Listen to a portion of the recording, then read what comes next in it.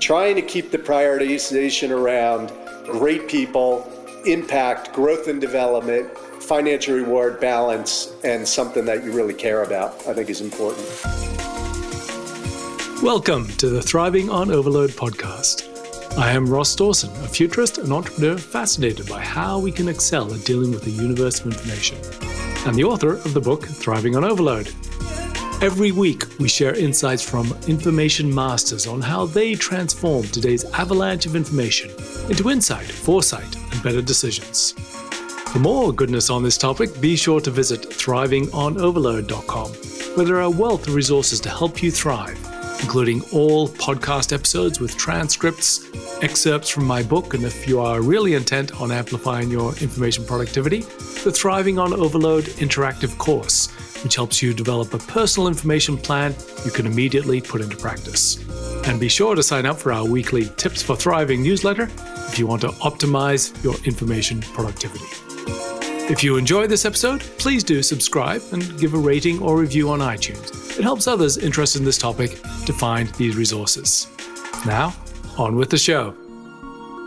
On this episode, we learn from Gary Swart, general partner of leading venture capital firm Polaris Partners, focusing on investing in technology and healthcare companies. Prior to joining Polaris, he was CEO of Odesk, now Upwork, the world's largest online work marketplace.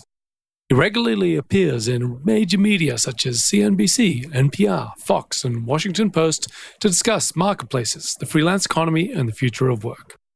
In this episode, Gary shares insights on achieving balance, prioritization factors, filtering by relationships, using frameworks, the power of digital detoxes, and far more. Keep listening to learn from Gary's great insights. Gary, it's awesome to have you on Thriving on Overload.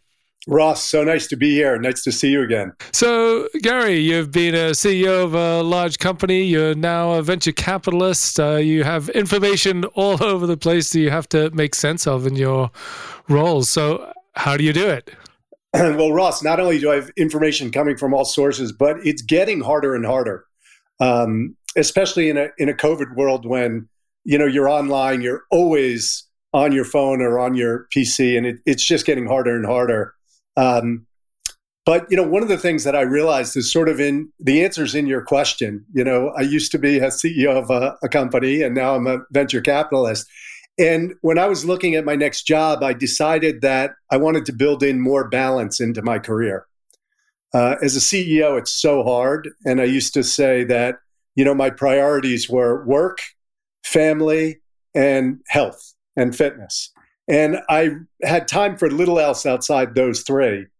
And I found that I was trying to build more things into health and fitness, which I now redefine as balance. And so I would say, first and foremost, it was designing a career around my own prioritization of what was important to me. And balance is now more important than ever in my work life. So there's overload in terms of quantity of work, but there's also in terms of amount of information. So arguably, if you're a VC, you have lots of companies you have responsibilities for, and many more that you're passing to see whether they make the cut. So surely there's an immense amount for you to be keeping across, and not to mention just seeing what's happening in the environment. Yeah, absolutely. And I think, there it's probably most important is to prioritize and filter yet again. I remember when I was switching from an operator into the venture job, somebody told me, they said, in your first year of venture, you see 100 things, you're going to want to do 50 of them. And, by your fifth year in venture, you're going to see 100 things, you don't want to do any of them. And it's so true. And so what somebody told me early on was prioritize, come up with your area of expertise, and don't get too distracted by everything. And so, I was coming out of sort of future of work, a marketplace business, having run Odesk for 9 years, now Upwork. And I started off by saying, well, I'm a marketplace guy in the future of work. And my first deal was in hybrid cloud management.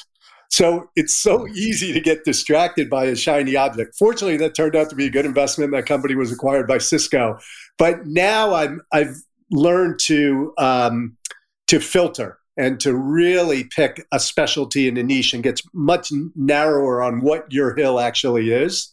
one, it helps you just stay more organized, but two, it helps you to say no to things a lot sooner. So let's dig into that prioritization. So you're saying part of the prioritization is saying, this is what I know, this is what I'm going to stick to, and I'm not going to be looking outside. Is that right?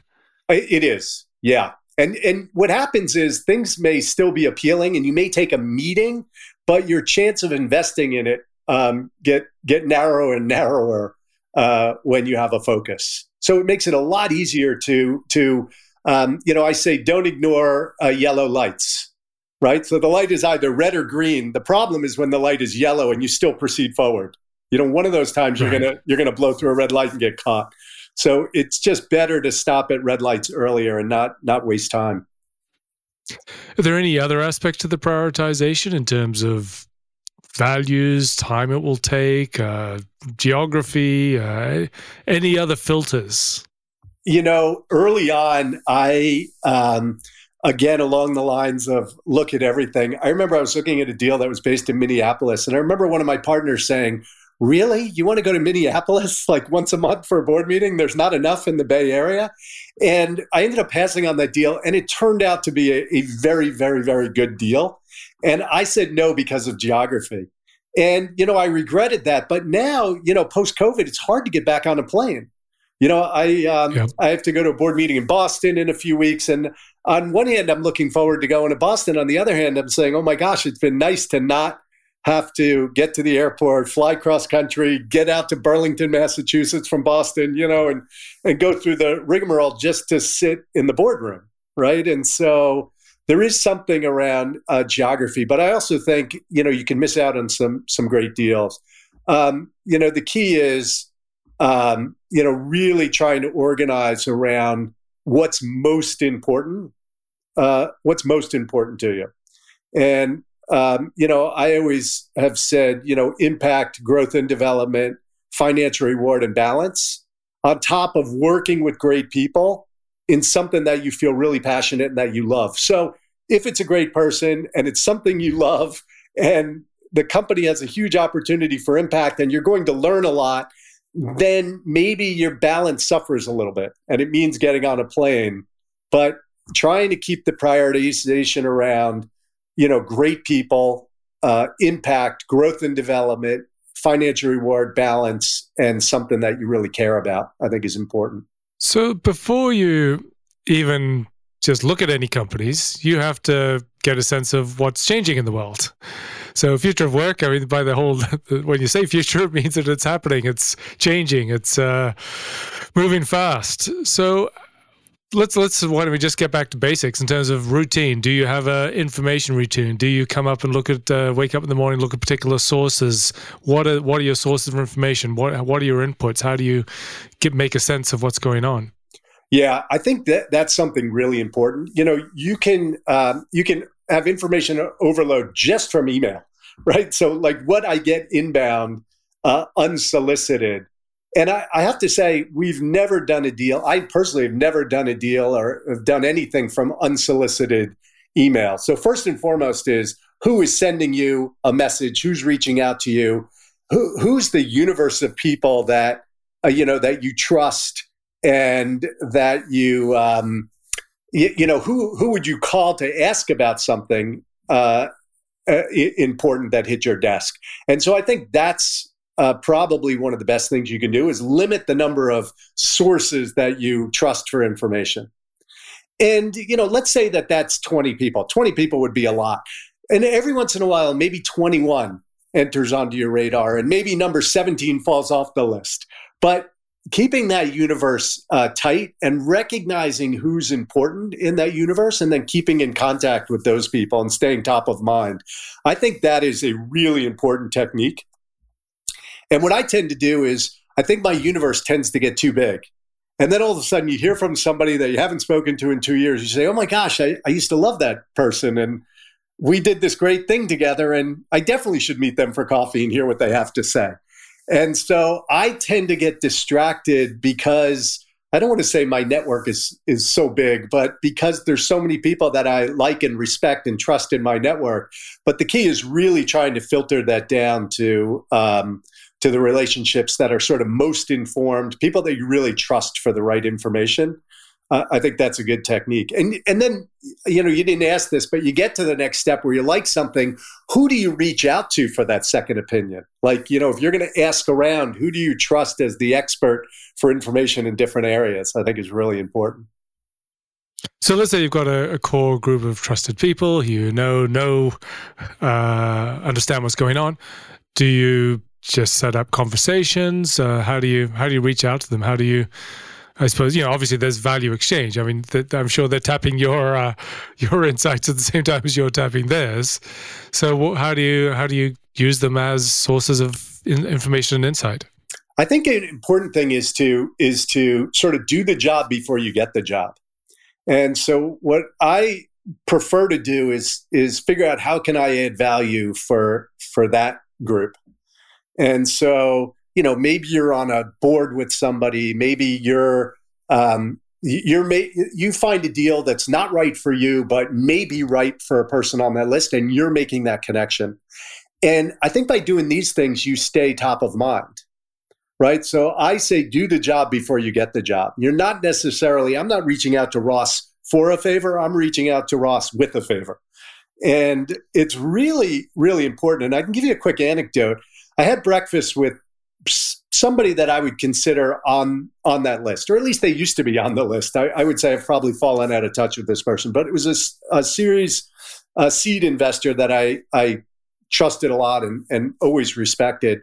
And we had breakfast, and I said, this is sweet spot for me, and here are the deals that I like. And about a month later, I met this company, and unfortunately, I met them too late. They accepted a term sheet 2 days after I met them for the first time. And it turns out that this person I had brunch with a month earlier was on the board of that company. And so I called him and said, hey, we just had brunch. I told you my sweet spot. This company is in that sweet spot. And he said, you know what? I just forgot. Like, it was one of those, he goes, you would be perfect for this company. And it just slipped my mind. And they raised so fast. They just started last week, and so it wasn't top of mind a month earlier, but, here we are 3 weeks later, and I was just too late. And so you have to stay top of mind. You've got to be in the river, if you will. Right. So in terms of just, internet-based or media-based or other sources, I mean, do you have a particular routine? There's particular sources you go to or not? Yeah, it was so funny, Ross. During the election, I spent way too much time on Twitter consuming news that wasn't important or in some cases accurate. Yeah. I got totally pulled in, and I realized that I was getting pulled into this vortex, which is maybe the curse and the beauty of a platform like Twitter. But I realized that was not the best source of information. And so, I do read all of the... It can be fun. It's fun. It was amazing. I mean, I got consumed in probably both a positive and a negative way. I mean, I was... I just got pulled way too in. But, for us, Polaris now does a lot at the intersection of healthcare and technology. And so I'm trying to come up to speed on the healthcare side, as coming, mostly from the tech side. So, I'm on a lot of the distribution lists there where they're talking about, deals being funded and things important in that world. I would say that I've concentrated my efforts more around the healthcare than the tech side, since I'm probably more familiar with the tech side.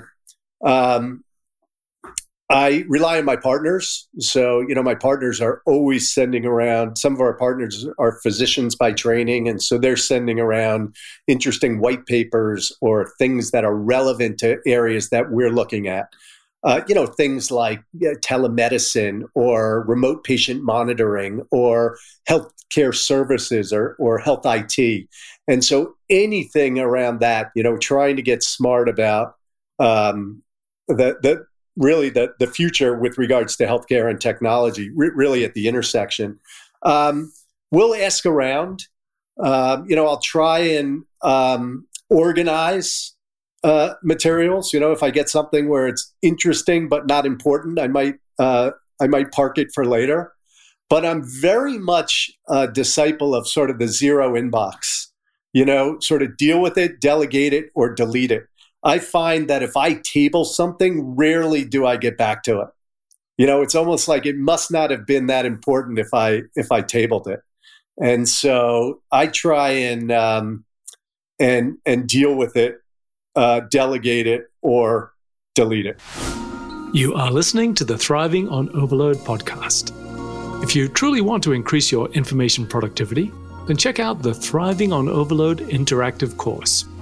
It is designed to significantly enhance your information practices and habits, guiding you through creating your own personal information plan so you can excel in a world of overload. Go to thrivingonoverload.com/course to find out more. Now back to the show. So when you've got, let's say, for example, there's these white papers, information around, some, for example, the healthcare and technology. So do you take notes in any form? Do you just sort of soak that in? Do you build some kind of structures or frameworks for thinking about the space? Do you identify any gaps that you are trying to fill? Typically, we as a firm sort of build a structure around, the areas of interest.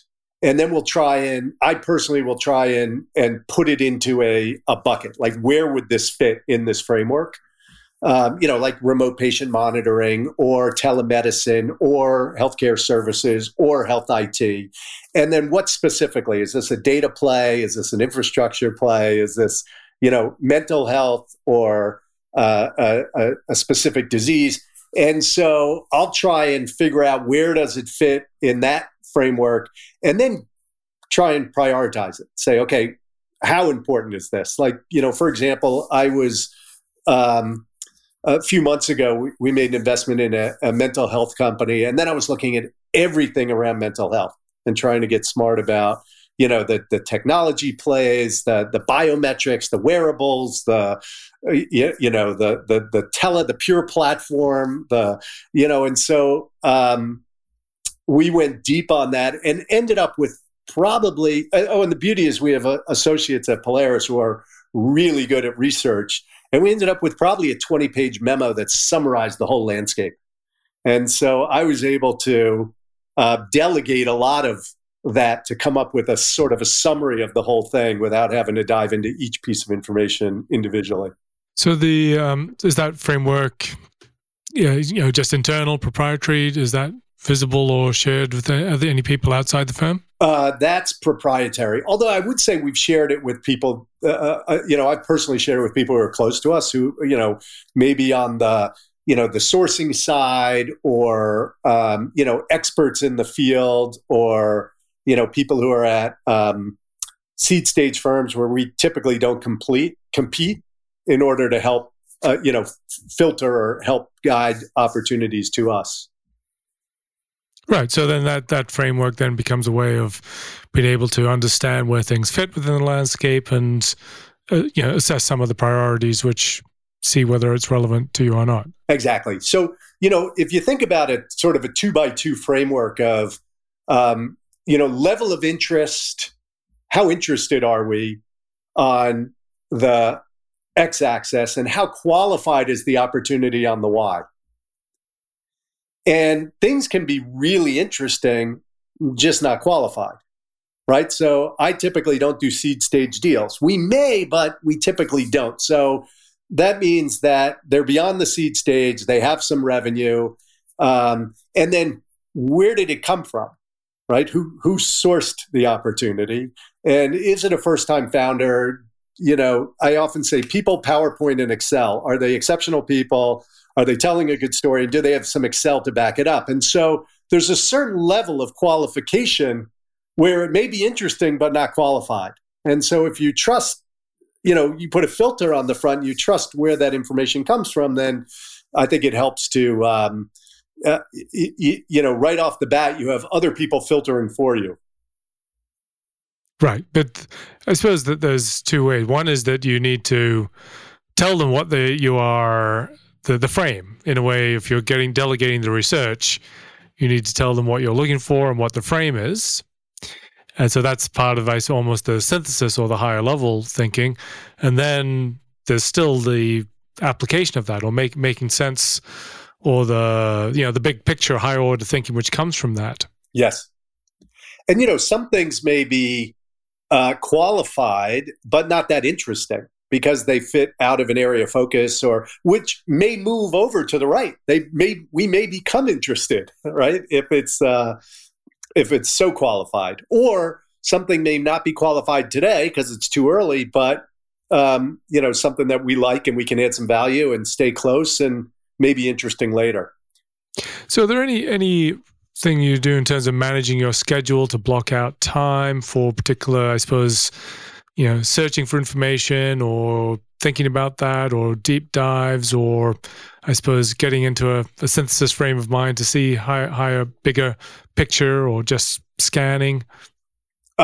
Probably not enough. I will say this. I did say that balance was more important to me, and along those lines, I like to exercise. And so what I'll do is I'll save some information for when I'm on the Peloton.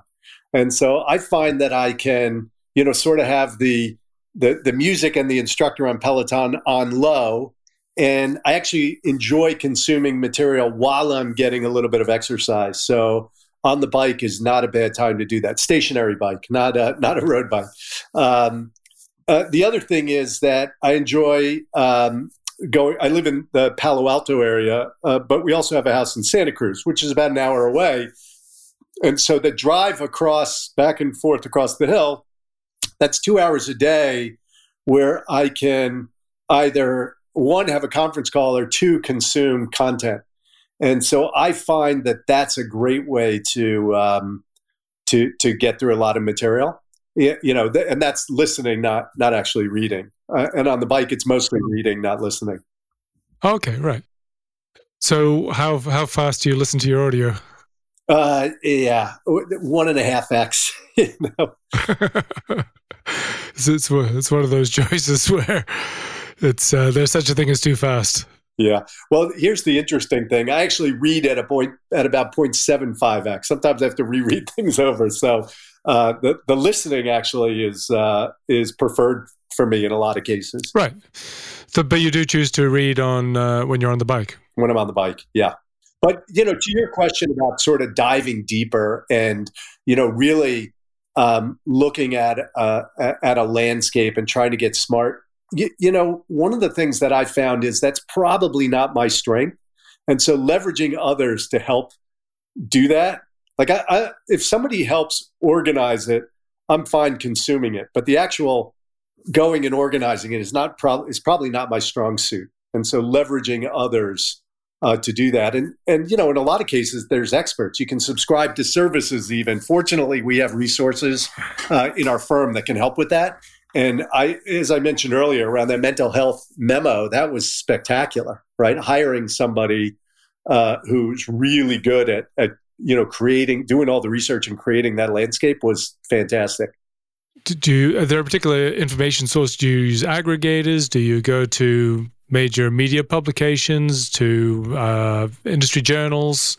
Is there anything which you find as consistent sources of information? It's all of the above. As far as major media publications, I subscribe to the New York Times, the Washington Post, the Wall Street Journal, San Francisco Chronicle, because I live in the Bay Area.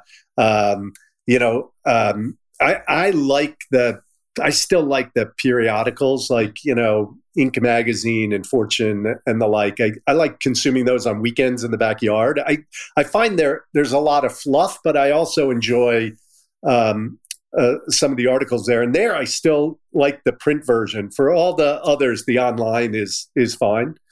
I start my day with the New York Times Digest, which is just sort of, to me, it's almost like world news. And so I'll start with the New York Times. I'll go to the Wall Street Journal. New York Times is sort of general. Their digest is, a little bit of politics, a little bit of COVID, a little bit of late night humor. What happened on late night last night? I like enjoy that as like a high level. The Wall Street Journal is financial. The Washington Post is political. And so just to get through those, that can be a half an hour on the Peloton, 45 minutes on the Peloton, just to get through sort of world news before I dive into sort of industry specific or, venture specific stuff. And, I still like TechCrunch. I still like Kara Swisher, and I'll still listen to her podcast. We were talking about Tim Ferriss earlier, and so listening to founder stories or interviews, I feel like I learn a lot there as well. So this comes back to you're very experienced. You've paid your dues. You're sort of the VC now. So how do you feel that has come together in terms of your the breadth of your understanding? I mean, is this simply by accretion, whereas just over time you're building experience? Are there any ways that you facilitate that? I suppose what would hope is wisdom over time. Well, the interesting thing, Ross, is one of my good friends says experience is what you get when you don't get all the other things you want. And I'm older now. I've had a long career, and I feel like I've had a lot of different experiences. Successful startups, failed startups. I started at a little tiny company that ended up at, through a series of mergers and acquisitions and going public and more acquisitions and getting acquired and ultimately acquired by IBM. So, I went from employee number 25 to employee number 125,000. And you just can't replicate that experience. And so I feel like I've learned a lot of valuable lessons through this journey. And I personally love sharing my stories and the wisdom, if you want to define it as wisdom. A lot of it was mistakes, right? It was experience, which came from parts of the journey that maybe weren't enjoyable or successful even. But that I enjoy talking about it. And so I'll spend a lot of time chatting with entrepreneurs, speaking at various business schools. There's a couple of case studies on Odesk, and our strategy and why we picked the strategy we did, and even about the Odesk Elance merger and why we chose to merge. And I'll still speak as the protagonist at different business schools on that case. And I really enjoy that. And so for me, it's, part of sort of honing and thinking about the experiences and what did I actually learn. But maybe to your question, that doesn't make you a great investor. It may make you a decent operator, but that doesn't make you a great venture capitalist. And venture capital is about making money for your limited partners. It's not about the experience. And so there may be people on the players team that are better investors. But what I like about the venture job, especially with our firm, is that you really feel like you're part of a team. My strength as an operator, maybe somebody else picked the investment, but now I can help that CEO to become or be a better CEO, right? Whether it's through coaching or counseling or stories about some of my experiences, or because I have so many battle scars in this area, I think my operational experience makes me a valuable member of our, team with varied skill sets, right? And the other thing that's interesting is I mentioned we're investing at the intersection of healthcare and technology. Well, I mostly come from the technology side, but my partner Amy ran consumer products at Pfizer after she was general counsel at Pfizer, and my partner Darren ran corp dev at Lilly. And my partner Amir is a PhD scientist out of MIT, and Alexandra, same out of Harvard, and Isaac is a physician by training. And so we've got this really, varied skill set on our bench and can bring lots of different resources to bear in a healthcare technology opportunity. That's fantastic. So any final thoughts or advice? Let's say there's someone who's aspiring VC or investor, So do you have any advice around making sense, this idea of thriving on overload, of making sense of what's by its nature too much information to be able to make better decisions? Yeah, too much information for sure. So, number one is I would say limit the information. And how do you do that? Well, you filter it, you define and prioritize the sources that you trust and focus there. We talked about deal with, delegate, or delete. I would say avoid decision fatigue, like too many inputs. I struggled with this as a CEO. You have enough information, but you want more information. And I'll give you an example of this. We redid our house a few years ago, and I remember looking at 2 doorknobs. Do you want this one or that one? And saying, well, I like this one better and that one is good enough. And my wife would say, we need to look at more doorknobs. And I'm like, we have enough. We don't like more doorknobs. How about, okay, so 3, we'll pick A, B, or C. And so it's avoiding decision fatigue. Like too many inputs is not great. And then, as we talked about, how do you organize the material in a way that makes sense for you, whether it be through frameworks or the like. And then I would say there's one other thing that you can do. And I think you asked this, and I didn't give this as an answer. You said, do you take time for yourself to actually do the deep dive and to think about and strategize about the future of work and what specifically and the like? And there, I think a really valuable thing to do is just unplug, right? It's not have any too many inputs or too many distractions. There's got to be flow time where you shut this off and you shut that off and you say, I'm just going to do this. And I don't know if you picked up on this, but I'm a multitasker, right? I'm consuming while I'm on the bike. And sometimes I think that can be valuable. Other times I think not so much. And so, multitasking can be good. But also taking the time to sort of unplug and think about it. If you don't mind, I know this is running on, but just one quick story around that. My wife had a milestone birthday a few years ago, and she said, we're going away. We went to Hawaii, and she said, I would like a digital detox vacation. And so no devices. And I said, well, I prefer a Kindle as opposed to a hardcover book. And she said, no Kindle, because you can get your email. And I like the Apple Watch. She was like, no Apple Watch. You can still get messages. She said, for my birthday, I would like digital detox. And she packed a suitcase full of hardcover books. And she did the research and had a whole suitcase filled with books. We have 4 kids. And she brought everybody into the room and said, okay, pick a book. And I read 3 books. 6 days in Hawaii, and it was fantastic. It was so great. Now, you could have your phone in the room when you weren't in public, but nothing at the table, nothing on the beach, nothing when everybody was together. And I have to say, it was really good. It was so good that on a subsequent vacation, my kids said, how about digital detox again? So I just sort of, just a point about unplugging and taking time to not overconsume.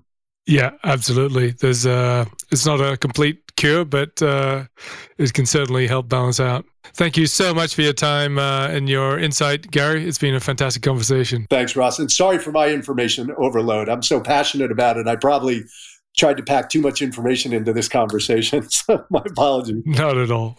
Thanks. Awesome. Thanks, Ross. Thank you for listening to the show. If you want more resources to help you thrive in a world of exponential information, go to thrivingonoverload.com, where you can find all podcast episodes, transcripts, show notes, excerpts from my book, Thriving on Overload, the Thriving on Overload interactive course, and a trove of other useful content and resources, including a weekly Tips for Thriving newsletter to keep across it all. If you like this episode, please do help us be found by giving us a rating or review, and subscribe if you'd like to hear more. This is Ross Dawson. Thank you for listening. Have a wonderful day.